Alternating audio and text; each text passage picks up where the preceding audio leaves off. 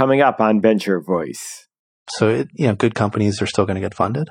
So I think it's just more important than ever to build a good company. And the macroeconomy has very little to do with how your startup's going to do. If you build a great company, it doesn't matter when you build it. It's going to work. Welcome to Venture Voice. This is Greg Gallant. I'm really excited to revisit my interview with David Cohen, the co-founder of Techstars. This was recorded in my tiny walk-up New York City apartment all the way back in 2008. This was soon after Techstars itself was founded. Techstars was only founded a couple years earlier in 2006. And when I was originally connected with David, he was actually already a fan of Venture Voice, my podcast, back when Venture Voice was pretty much the only podcast out there interviewing entrepreneurs. So it was really kind of fun and full circle to bring Dave onto the podcast. Not sure what he thought of the state of my New York City apartment, but it was a really fun interview to do with him. Back then, Techstars only had a couple of exits, was only running in one city. But since then, Techstars has exploded. I'm sure you've heard of it. They've funded over 2,600 companies that have collectively gone on to raise $14.5 billion, billion with a B, and have created a collective market cap of more than $44 billion. David has also gone on to become a prolific first-round angel investor in 17 unicorns, including Uber, Twilio, and DigitalOcean. On a personal note, I just want to say David has since become a friend, super nice guy, mega connector, mentor when needed. He's just very generous with his time, and it has been a real kind of gem of a connection that's come out of doing this podcast for me and starting this podcast all the way back in 2005. So again, I'm really excited to revisit this interview with David. Enjoy. David, welcome to Venture Voice. Thanks. Good to be here. Tell me about how you became an entrepreneur. Sure. Right out of college, I had one job interview. I've only ever actually had one, and got that job somehow magically. It happened to be in the software business around public safety software. So I worked there a few years, and like a lot of entrepreneurs, decided I didn't want to work for anybody anymore. So I started a company in the similar space, public safety software, and it went from there. So you started a company in public safety software. Tell me about, what it was and what happened with it. Yeah, that company was called Pinpoint Technologies. I had two partners, co-founders. And what was your role? I was the CTO, basically the head geek. Wrote a lot of the original code until we got too big, and he didn't want me doing that anymore. But that company made software that was used by ambulance companies, primarily emergency medical services. It was installed when I left in 1999 in about 400 or 500 cities. So it did pretty well. And we sold the company in 99 to Zoll Medical Corporation out of Boston. And they've now renamed the company to Zoll Data Systems. It's a couple hundred employees and still doing pretty well. Great. So after you got through that experience, what were you kind of thinking? Were you thinking, I want to do this again, I can't wait? Or, oh man, that's such a pain, I got to go do something easier? Well, I had to stay around for a little bit as part of the deal, the acquisition deal, but not too long. And took a little break and did a little traveling. And that's when I first started playing around with angel investing. But yeah, I pretty much got the itch right away to go do something else, and took in retrospect, a very wrong-headed view at that time, and decided to go do something that was completely different from anything I'd ever done before. So I wanted to learn new stuff. That was my motivation. So I started another company in the mobile social networking space, using different technologies, sort of in a consumer world instead of an enterprise software world. I just really wanted to do everything differently. That turned out to be a pretty big mistake. The company didn't do too well, although we returned a lot of the angel investment that we got, but learned a lot from that failure, as I think entrepreneurs always do from failures. So tell me about the back up to when you got into angel investing. I think it's kind of a mystery to a lot of people, maybe even more so than venture, because there's kind of less written about it and less kind of formal process around it. What was the first angel deal you did? It was a small company in Boulder that no one's ever heard of. And I met the entrepreneur. She was full of energy and just, it was exciting to be around her. It reminded me of, when our company was 3 people. that first company had now grown up and was a bureaucratic large company with, 150 people or whatever, and sort of just longed for that interaction with very early stage companies. I mean, to me, the first year of every company I've done has always been the most fun. And so, it wasn't so much about making money. It was about, here's someone that I can help a little bit, be a little bit involved in the business and exercise my brain and think about it and sort of live vicariously through her business. And that was so much fun. I started doing more of it. So tell me, like, when you did that deal, like, you sit down with the entrepreneur and you both say, okay, you want to make the investment. How'd you structure it? The first deal I ever did, and I would definitely recommend this to new angel investors, was a deal that I jumped into that was already, in progress. So I was joining a group of investors where there was already a lead. I think that's a good way to do your first deal, just sort of tag along and don't try to set all the rules and follow the crowd a little bit, because your first deal as an angel investor is going to be about learning anyway. I had no idea what a term sheet was, because I had never raised money. My first business was completely bootstrapped. We invested $100 as founders, and that was it. So this was all new to me, and I had to figure it out. And we went through and did the exercise of signing the term sheets and signing the, subscription agreements and so on. And I think you should look at your first angel deal that way if you're going to get into it, just as a learning experience. So, later on, I would begin to lead deals and structure them myself based on that experience. So tell me, like, with that deal, or like when you were doing these deals early on, like, how does it typically work for like that first angel round? Like, what do you value the company at? How much money comes in at a time? Yeah, most of the angel deals that I'm involved in, at least in Colorado, I think the market's a little different everywhere, but probably more or less the same. It's a company that's raising somewhere between $500,000 and $1 million. Typically, the valuations are running, $1.5 to $3.5 million pre-money, meaning that, that's before the money that goes in terms of valuation. But, there's no science to it. It's simply the valuation is simply a number that the investor can agree to and the entrepreneur can agree to. Makes sense. So then how much does each angel usually put in on their own? Anywhere from $25,000 to $100,000 is pretty typical. When I first started, I was doing about $50,000 generally in the first, seed round. So tell me, with the first few deals that you did, what was your experience like? Well, it sounds like you had fun. Did you make any money? Ultimately, did your accountant yell at you? My money manager yelled at me. The accountant doesn't care. You pay their bill and they're happy. The first few deals, I think a couple of them didn't work very well. I think one of them was a money back deal. I'd say if you looked at the first 3 deals, I probably lost money. And I think one thing that a lot of people probably don't know is most angel investors won't make money. It's like most VCs. I think, 70, 80%, actually aren't going to do very well. And I think it's probably even more pronounced with angel investors in general. And did you know that getting into it? Oh, I had no idea. There were so many things. It's like being a first-time entrepreneur. You just don't know. You get into it and you learn. For example, I was putting $50,000 in the first round. Little did I know that they were probably going to need a double down round. And then in order to not be diluted, you need to, play in the VC round if there is one.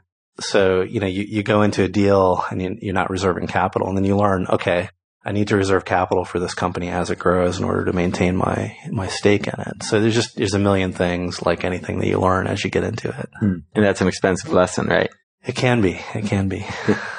So how did that kind of evolve for you? Like, what did you get better at? Do you think you got better at picking companies or helping companies, or change your criteria? Like, how'd that evolve? Well, I started focusing on the deal flow, and, I wanted to see more things.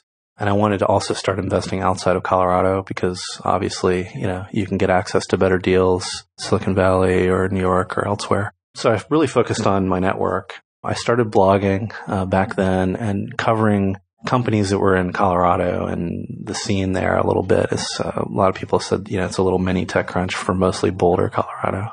And I became known as, sort of visible as an angel investor, which no one in Colorado, other than perhaps Brad Feld at the time, had really done very effectively. There were angel groups, but there weren't sort of leaders in the community saying, I'm an angel investor. Feel free to send me your stuff. I'm sort of waving my arms around and not hiding. A lot of angel investors at the time weren't very visible. So, I started going to more events, meeting more angel investors, looking for ways to share deal flow and becoming visible. So as I did that, obviously I was getting more deals. I started to see, hundreds of deals a year, and, I think started a pattern of investing in 3 to 5 of those a year. built up a portfolio of maybe, 15 companies or so. But for me, the whole experience was somewhat dissatisfying. It was interesting in that I got to play around with these companies early on, but I couldn't really get hands-on and help them. Traditional angel investing is really about putting money in and then sort of reacting, for requests for help, opening up your Rolodex and doing what you can, versus really getting involved in the early stage. And that ultimately is what led me to the Techstars model a few years later. Cool. So just to contrast before we get into Techstars, like when you were doing your angel deals, what stage was a company generally at? Did they have a product? Did they have revenue? Most of them were, the ones that I gravitated towards were, 2 people and a dog and an idea, in a small garage somewhere, apartment. That was how it was for us when we started, lean and mean and very hungry, very energetic with an interesting idea and some talented people. And that's the stage that I've always liked to get involved in. Some of the deals I was doing were a little bit later stage. The latest stage deal I would do would be a company with a few $100,000 in annual revenue. I just never saw stuff that was past that. So certainly pre-revenue was the norm. Yeah, so at least you couldn't use too early as an excuse not to invest, right? No. So tell me you were doing this angel investing, you were still kind of active looking in entrepreneurial ventures. Where did the idea for Techstars kind of spark, and where were you personally at the time? Yeah, so I had then, I mentioned the mobile social networking company that we did that didn't work. I did another one, which was a very short-lived company because it sold very quickly, called Earfeeder. So I'd been investing while I was starting new companies as well. I decided to really, after that third company I did, to really focus my energies on, becoming a better angel investor and trying to make money, or at least not lose money, while having fun, doing just that. And, Y Combinator had just started in Boston. They had just done their first summer program. Charles Rivers Ventures had done the Quick Start program, and it was very new. And the trend seemed to be, put less money in up front and spend more time early on with promising entrepreneurs and get a lot of deal flow and pick the best stuff. And that made a lot of sense to me based on my experiences with my own angel investments. So I really just came up with the model based largely on those few things that were happening. I wanted to do it in Boulder, so I went and pitched the man in Boulder, Brad Feld, who at the time was with Mobius Venture Capital, which is he's got a new fund now called the Foundry Group. Jared Polis and David Brown, who are my other 2 partners, and raised a little bit of money, not very much because it doesn't take much, and kicked it off in 2006. How much money did you raise? That first year, it was less than $250,000. So we were able to fund 10 companies. We had some office space donated to us. And, there was really no overhead because I wasn't taking a salary. I was just doing it for the equity. And the mentors who chipped in all did it, pro bono, because they wanted to help improve the community locally and to be involved in something fun like this. So, we've been able to do a whole lot with very little money. So you can get one of these things started for less money than the angel round for most companies. You see now they're starting up for, $20,000 to fund 5 companies I saw the other day. Yeah. $3,000 at a clip. So, someone's even gone micro on that. Yeah, you can. I mean, as long as you have, people who are willing to sort of do it for the equity and you don't have a lot of expense in people, that's how we did it. Yeah, and going through kind of your thought process, we saw on your blog that you were thinking about being the CTO of some other startups instead of doing, or at the same time as doing Techstars?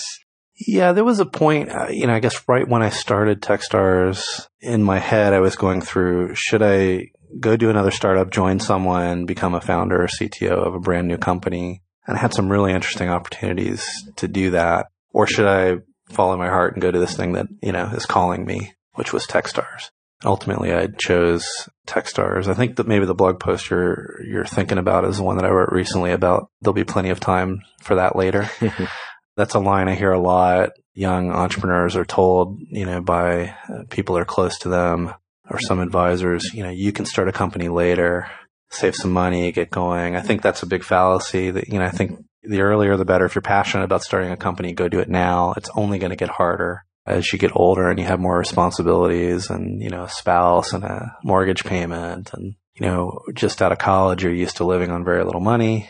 You're sort of used to, going all night and working on things. And, that's what a startup's about. So tell me, so you started Techstars and with less than $250,000. So to kind of, put it into perspective compared to a small venture fund's $100 million. So here you are, this tiny little fund. What's the pitch going out to entrepreneurs who you want to fund? Well, yeah, I think Techstars is not about, the money. If you're doing Techstars to get $10,000 or $15,000, I think you're looking at it for the wrong reason. It's really about the mentorship that we can provide, the instant network, the access to funding.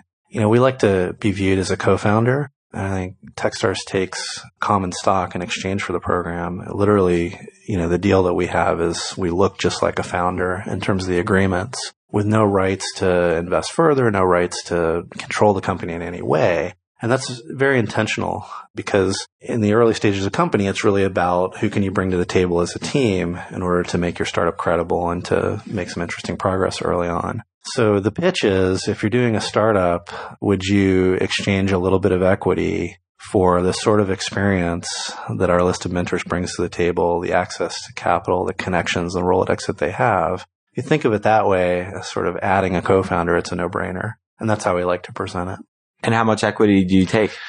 In the past, it's been 5%. This year, we've moved it to 6%. So it's a flat common stock equity stake. And again, it's founder stock with, no special rights. So anything that happens to the founders is going to happen to Techstars. Now, we're not a fund, as you point out, is very small. We're not directly investing in the Series A or the seed round of the company. However, many people around the program have their own funds. Some are venture capitalists. I have my own fund. A great example of that, Jeff Clavier, who's one of our mentors, ended up investing in a company from 2008 called Foodsy. So that's the typical path, is the people around the program are sort of a built-in seed round for companies that are interesting.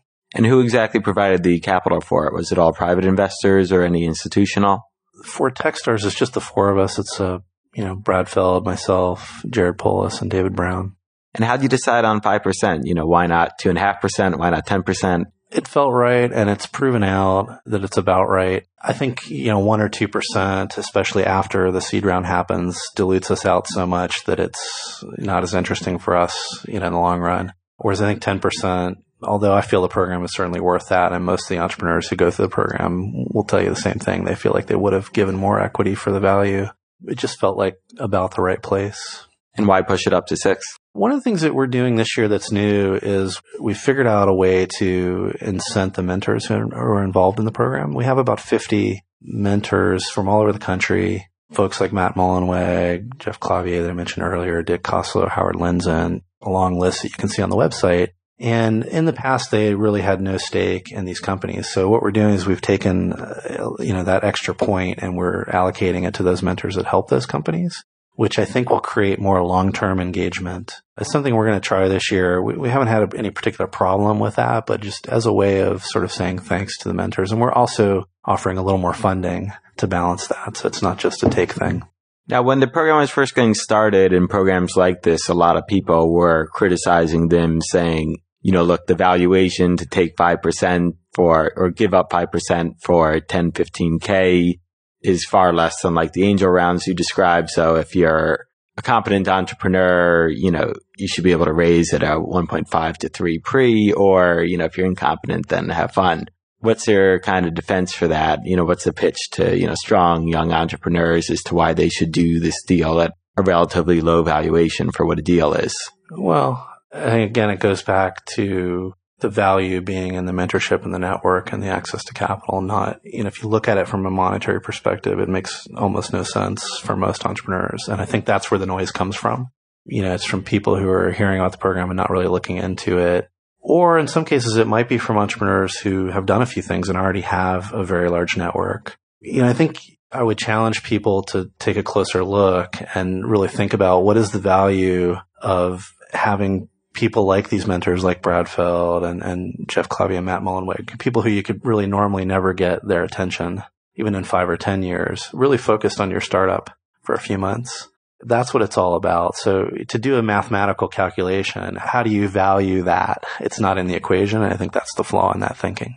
She also dug up a piece from Paul Graham, who'd founded Y Combinator, which I guess was the first one of these kind of style investing programs. And he'd said one of the most common emails we get is from people asking if we can help them set up a local clone of Y Combinator, but that just wouldn't work. Seed funding isn't regional, just as big research universities aren't. Yeah, well, it's interesting. Not a very widely known story, but if you go back and look at my blog from when I started Techstars, the first thing I did was send Paul one of those emails. And at that time, Y Combinator, again, had done one class. I think they had done 10 companies. It was a very new thing. And I said, hey, I really want to do this. I love your model. I want to tweak it a little bit based on, what would work here in Colorado. And, what we got back was a flat rejection. I was tried it phrased nicely? Oh, yeah, it's totally not. Yeah, it's just, we're not interested in that. And, I'd offered to come out and have a meeting. And, Paul just clearly, in what you just read, isn't interested in expanding, geographically beyond where he is. And, obviously his prerogative, but I think he's wrong. It does work elsewhere. I think we've shown that, we've had some success, certainly more than paid for what we're doing in Colorado with the successes we've had. And I think, you can't do it anywhere, but you can do it in any, reasonable startup community. So I think it would work in Seattle. I think it would work in Austin. I think it would work in New York. And, I think we've shown that. So tell me, with your program, when someone takes the money, they have to come out to Colorado? They do have to spend the summer in Colorado with us. I think, again, the value being the mentorship, that's what it's all about. And we do these sessions 2 or 3 times a week where we have dinner together and we sort of mentor-led for about half an hour. And we talk about a subject. So it might be how to monetize or go-to-market strategy or technology session. But then we quickly turn it into a very direct one-on-one conversation with the companies. And the goal of all these sessions that we do with the mentors is to create a real level of engagement with the mentors, not to stand up and teach a class. It's about meeting these people, getting to know them, and being in their orbit so that for the rest of your career, as you need help from people like that, you have them in your Rolodex and you really know them at that level. Obviously, they give you a ton of feedback. So tell me, though, when they go here, where do they live? Where do they work? Where do they eat? And I've never been to Colorado. What's it like? You should come check it out. Boulder's a small town not too far from Denver, which is a larger city, and is a very laid-back community. People are very open door there. Lots of companies are helping each other. It's a very collaborative environment. We have the second largest new tech meetup in the country next to New York, where we get about 400 people every month. And we provide, Techstars provides a space in downtown Boulder, right in the sort of the neatest part of the city. It's about 10,000 square feet, and it's affectionately called the Bunker. That's because it's underground, sort of in a basement, and others call it the Subterranean Party Lounge. It's an old health club, and we have locker rooms with hot tubs and all this funny stuff going on. But half of the space, about 5,000 square feet, is coffee shop style, which is where a lot of startups happen. And we try to emulate that and give them just nice, cushy lounge chairs to hang out in and couches and very collaborative spaces. The other half of the space is more traditional office space. They're offered that space throughout the summer. They don't have to be there, every day or use it. A lot of them will choose to work out of their apartment or whatever. So it's an option for them. Many of them do choose to work out of there. It works pretty well. And they live there too, or? No, they don't live. Some of them do live in the Bunker, you would think. The funding goes towards them finding housing. So we have interns from the University of Colorado that help them find housing. And we time the program with the summer break of the University of Colorado. So there tends to be a lot of housing available that's furnished just for the summer, just at the right times. So we help them find that. They use some of their seed funding on that. And they're at the Bunker an awful lot for sessions and a lot of meals together. So tell me let's just talk about last year. How many people were there? How many companies did those people make up? And then kind of, what was the breakdown, like age-wise, gender-wise? For each of the first 2 years, we did 10 companies. So we've now done 20. In the first year, we had 26, I believe, founders, all male. And they were generally, I think average age was 25, 26, something like that. We had a 19-year-old and maybe a few 35-ish folks in the first year. So we made a concerted effort. In the second year, I hired Gwen Bell, who helped us evangelize Techstars to female entrepreneurs, and that worked really well. We ended up in the second year with 7 women in the program. And I think the average age went up a little bit. We had a few folks that were older. We saw a little bit higher quality application on average. It's been pretty good in terms of diversity lately. What's I guess you only have, it's 2 years old now. So let's say from the first class, you said 10 companies. What do those 10 companies look like now? From the first 10, there were 7 that ultimately did angel investment or venture deals. 2 of those companies have since been acquired. One was Social Thing that was acquired by AOL. The other was Intense Debate, which was acquired by Automatic or WordPress. Oh, yeah, I talked to them, connected through Pete at Daily Candy with those guys. Okay, sure, yeah. A little while before they were acquired. Yeah. So, there are 8 companies left from that class.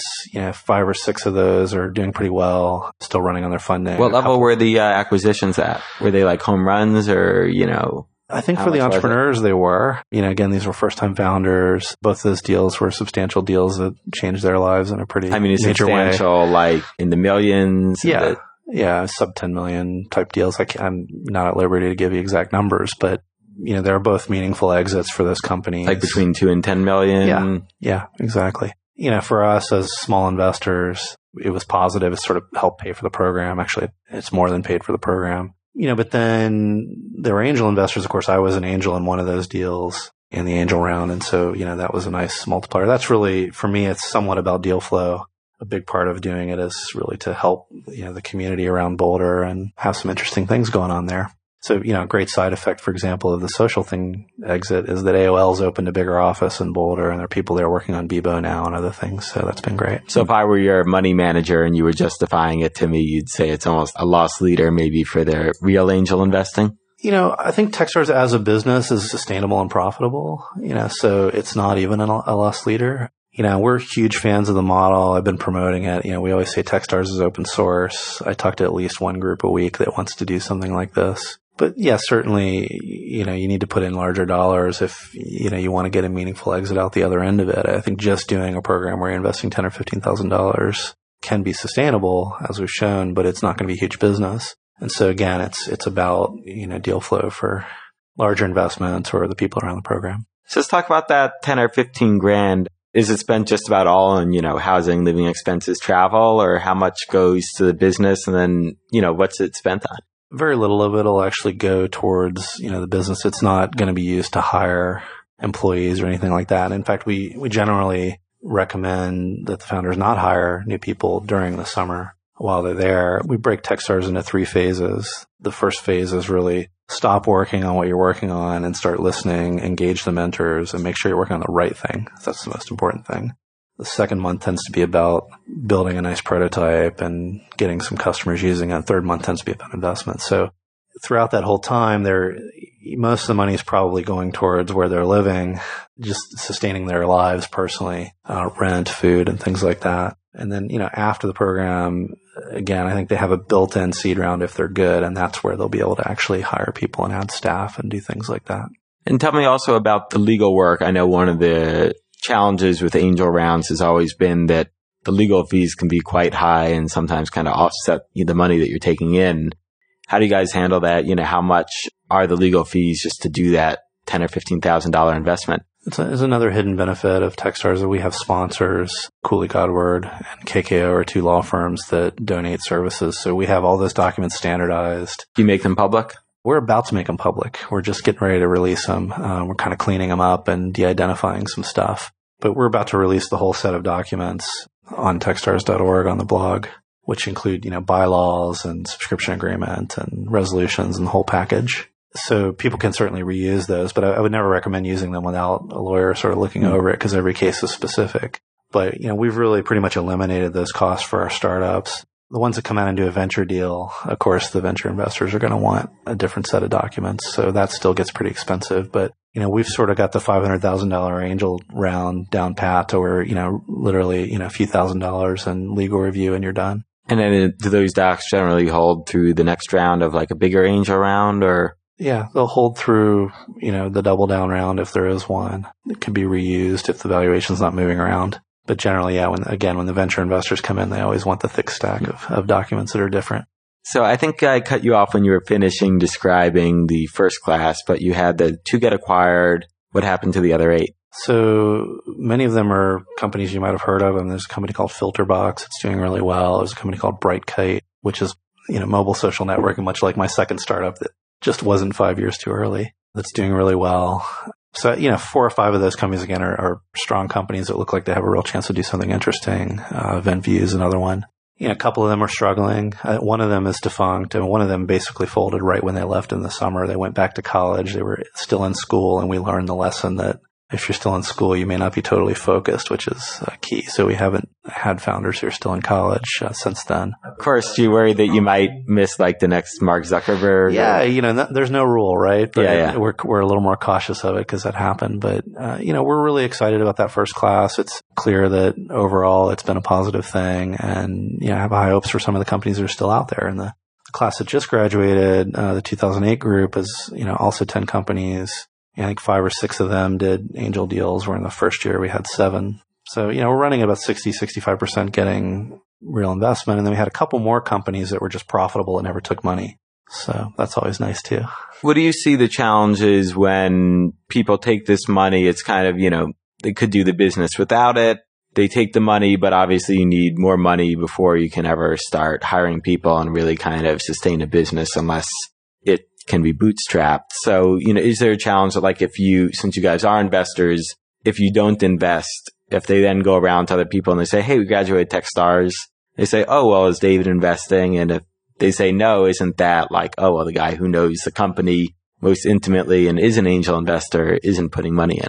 I was very afraid of that in the first year. It's turned out to not be true. That's sort of the poison pill thing that a lot of people talk about where, if David or Brad or whoever's involved decides I'm not going to invest in company X, is that company essentially dead? We found the answer to be no. There have been plenty of companies that have been funded post Techstars by independent investors who are doing their own homework and their own diligence that are good companies. And, not every company that comes out of Techstars is a good company, but a lot of them are, we think. And I've personally participated in just a few of the 13 or so that have been funded. So what's an example of a company that came out, you four didn't invest and someone else did? They're everywhere. I think an easy example that a lot of people heard of is Brightkite. Brightkite raised over $1 million, I think about 1.1 million post Techstars. And I had been in the mobile space. It was basically a theme that I wasn't investing in at the time.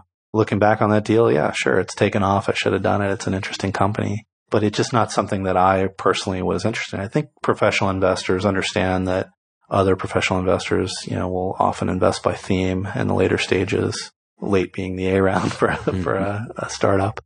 And, it's not necessarily a poison pill. So there's other examples that are like that.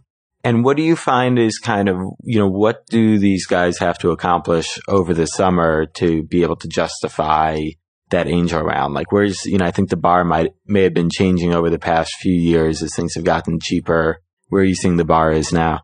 Yeah, they certainly have to have people using the thing, whatever the thing is, whether that's, on-demand software or consumer app. They need to have real customers really banging on it and have a prototype that is meaningful. It doesn't have to be complete. They need to be telling a sensible story, and they have, especially today, some sense of how they're ultimately going to drive revenue from this thing. I don't think it's enough anymore with most investors to just say we're going to build something that people are going to love and everyone's going to come flock to it and we'll figure out how to monetize it. That can still be true, and there are still investors who will, invest in that way. But especially in angel rounds, I'm seeing just more cautious investors that really want to understand what the revenue model is. I'll still invest in a company that I think is just going to be a big hit, and I'm not sure how it's going to make money because I'll primarily focus on the team and have faith that the team will figure that out. But in general, you do need to put more thought into that these days. What are you seeing is kind of you get to see a lot of these companies now. What are the trends you're seeing in terms of if it's better to have 2 or 3 people on the team? Of the successful ones, like, is it like one business guy and one tech guy, or are they both tech guys who've kind of figured it out, or, 2 jacks of all trades versus 2 specialists? What are you seeing there in the team makeup?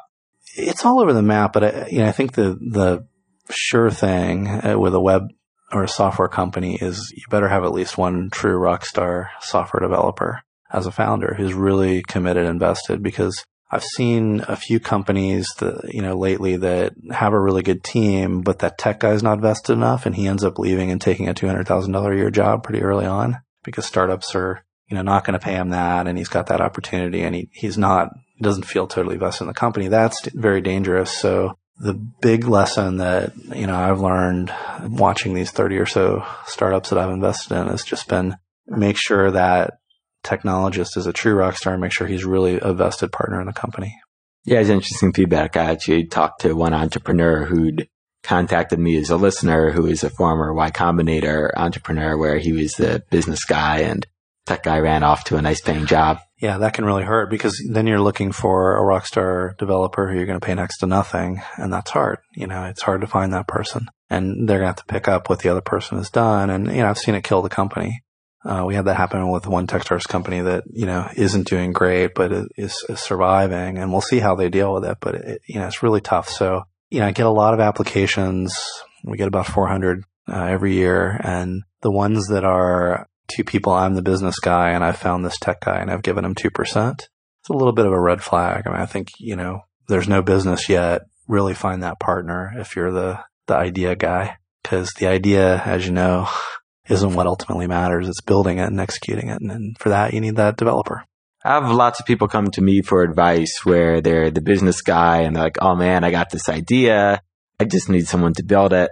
What's your advice to that person? Like, how do you go about finding these rockstar tech guys? There's a couple of paths that we recommend, meetups like the one that's here in New York or the one I was mentioning in Colorado, hundreds of people getting together.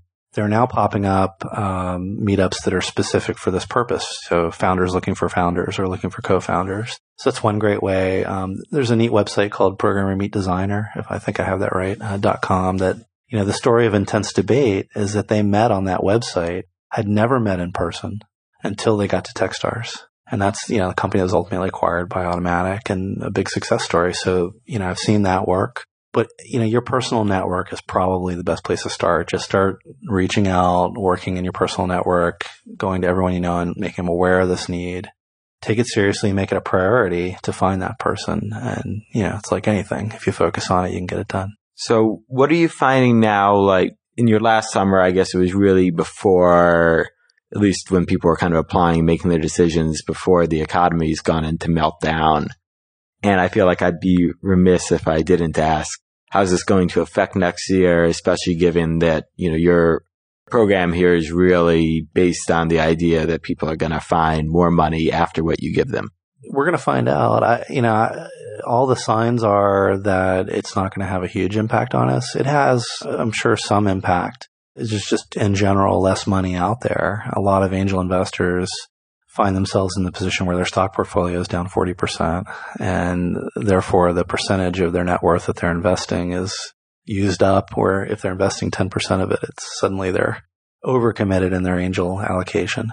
So that's going to happen. I think VCs are also generally looking at later stage stuff more than early stage stuff. But we've seen some positive signs. I think that 2 or 3 of the Techstars companies from 2008 were funded, sort of post-crash. So, I think Igniter is a good example. That Foodsie is a good example. Both, did $1 million rounds post, all the issues in the market, in the global market. So, good companies are still going to get funded. So I think it's just more important than ever to build a good company. And the macroeconomy has very little to do with how your startup's going to do. If you build a great company, it doesn't matter when you build it. It's going to work. And a lot of people are saying now that these Web 2.0 companies where you just build them on the web very cheaply, that the added value is starting to become incremental. I think there's just a Business Week cover story about this. And at the same time, I saw a quote from Jeremy Liu saying something to the effect that, Yelp just had to beat City Search, which was this really old school website that wasn't very feature rich. But now you'd have to go and beat Yelp, which, has already kind of taken advantage of all the virility and all the kind of virtues that this kind of new Web 2.0 offers. So, do you worry that kind of there was this window for Web 2.0, you build this stuff really cheap and just there are going to be fewer and fewer opportunities to make a big impact? I think, consumers have come to expect the Web 2 sort of experience and, you have, that's sort of the minimum bar, right? I guess we're more focused on is the startup in a large market. There's something, the dynamics in that market are changing. Either it's growing or it's shrinking or it's being eliminated and replaced by better technology. So, I think that's the key for me as an investor is to just make sure that the company is working in a space where there's interesting things going on. And you're going to have to build, if you're working on a consumer product, you're going to have to build something that has the attributes that people will, quote unquote, call Web 2. So that's kind of how I think about it. So tell me now, what's the timeline for getting in on this next year? If someone's listening and they want to do Techstars, what do they do? If you want to do Techstars, applications open January 19th and they close March 21st. So you have a couple months to apply. The application is really, really simple. It's about 15 questions on the website. This year we're adding video submission. So if you want, you can just submit a video and answer those same questions. You don't have to write anything? You don't have to write anything. I could be illiterate and I could be a Techstar. Exactly. Cavemen could do it. So, as long as you answer the questions, I think the video has to be 5 minutes or less. You can sing and dance or do whatever you want to do, or you can just fill out the traditional application. We also do this thing called Techstars for a Day in early March. I think it's March 3rd this year. So if you apply before then, you'll potentially get an invite to that and come hang out and get to know some of us. We can get to know you better and figure out if it's for you. So we'll probably see 400 or 500 applications this year. And, we're being a little more flexible on the number of companies that we're going to take this year. So it'll be around 10, but we'll do the ones we're excited about. And the program starts in mid-May and runs to mid-August. And just very briefly, how do you see this area evolving? Like you were saying, there's still lots of people out there interested in doing this and you're meeting with them. I'd say every probably 3 months, you're seeing a new one of these programs launch, be it, I think there's one in DC, there's several others out there. Where do you see this going? Are there going to be 10 of these things working? Could the market support 50?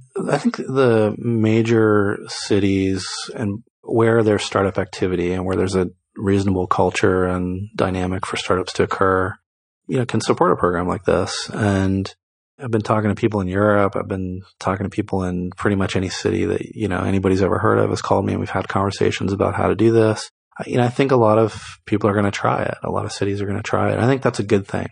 The model behind Techstars to me represents a very rare triple win. It's a win for the community you do it in because more interesting stuff is happening there and more talent comes in. It's a win for the investors who are involved because they get to really experience the companies directly before putting larger dollars in. And I'm a big advocate that it's a big win for the entrepreneurs, especially young first-time entrepreneurs who don't have a lot of experience. They can accelerate the growth of their company, the progress of their company, and do in 3 months what it might otherwise take them 5 years to figure out. And so, that's a model that works. And the fact that it's sustainable for the people who are putting the money into it, programs like Techstars and Y Combinator have shown that. Sure, I expect to see lots and lots of programs like this, and I think that's a good thing. I think we're seeing kind of two variations going now. One is, you could imagine it as it gets more competitive between these programs. People offer bigger dollars, like why not do this and get, 30 grand instead of 15? And then the other way you could, like you'd mentioned at the beginning, I think Darren Herman launched this thing and there are a few others where people just say, okay, it's not about the money, so I'll give you all this stuff, and you really only need, 1 to 3 grand. So do you see it evolving in either direction? It's about the mentorship. I mean, that's what it is. And the difference in the long term for any company between $15,000, $30,000, or $3,000 is negligible. It's not going to have a large impact. What's going to have a large impact is the feedback, advice, connections, and access to capital that you get early on. And so I think that's what's going to make programs credible, is providing a group of people, not just, from their local community, but a nice, national, worldwide group of mentors who are very credible and who bring real attention to those companies and help them in meaningful ways. If you're not providing that, it doesn't matter if you're doing 3,000, 10,000, or 50,000. It makes no difference. Great. So that answers all my questions. Do you have any closing thoughts to entrepreneurs out there thinking about doing this or otherwise? Just do it. Surround yourself with great people. That's the key. And start working on it, and good things will happen. Well, David, thanks a lot for coming on the show. It's been a pleasure. Thanks for having me. That's all for our interview with David. Thank you so much for listening. I hope you got as much out of revisiting this interview as I did. And I think it's a reminder that Techstars itself was a startup, and just wild to see how even something that seemed successful a couple years in can just grow and compound and go from a few $1 million hits to creating billions and billions of dollars in value. So think about what seeds you're placing today that can pay off many years in the future. If you like this podcast, please give it 5 stars on iTunes or wherever you listen to your podcasts. Giving it a good review is the best way to spread the word about this podcast. You can also find me on social media at Gregory on either Twitter or Instagram. Thanks so much for tuning in. Catch you next time.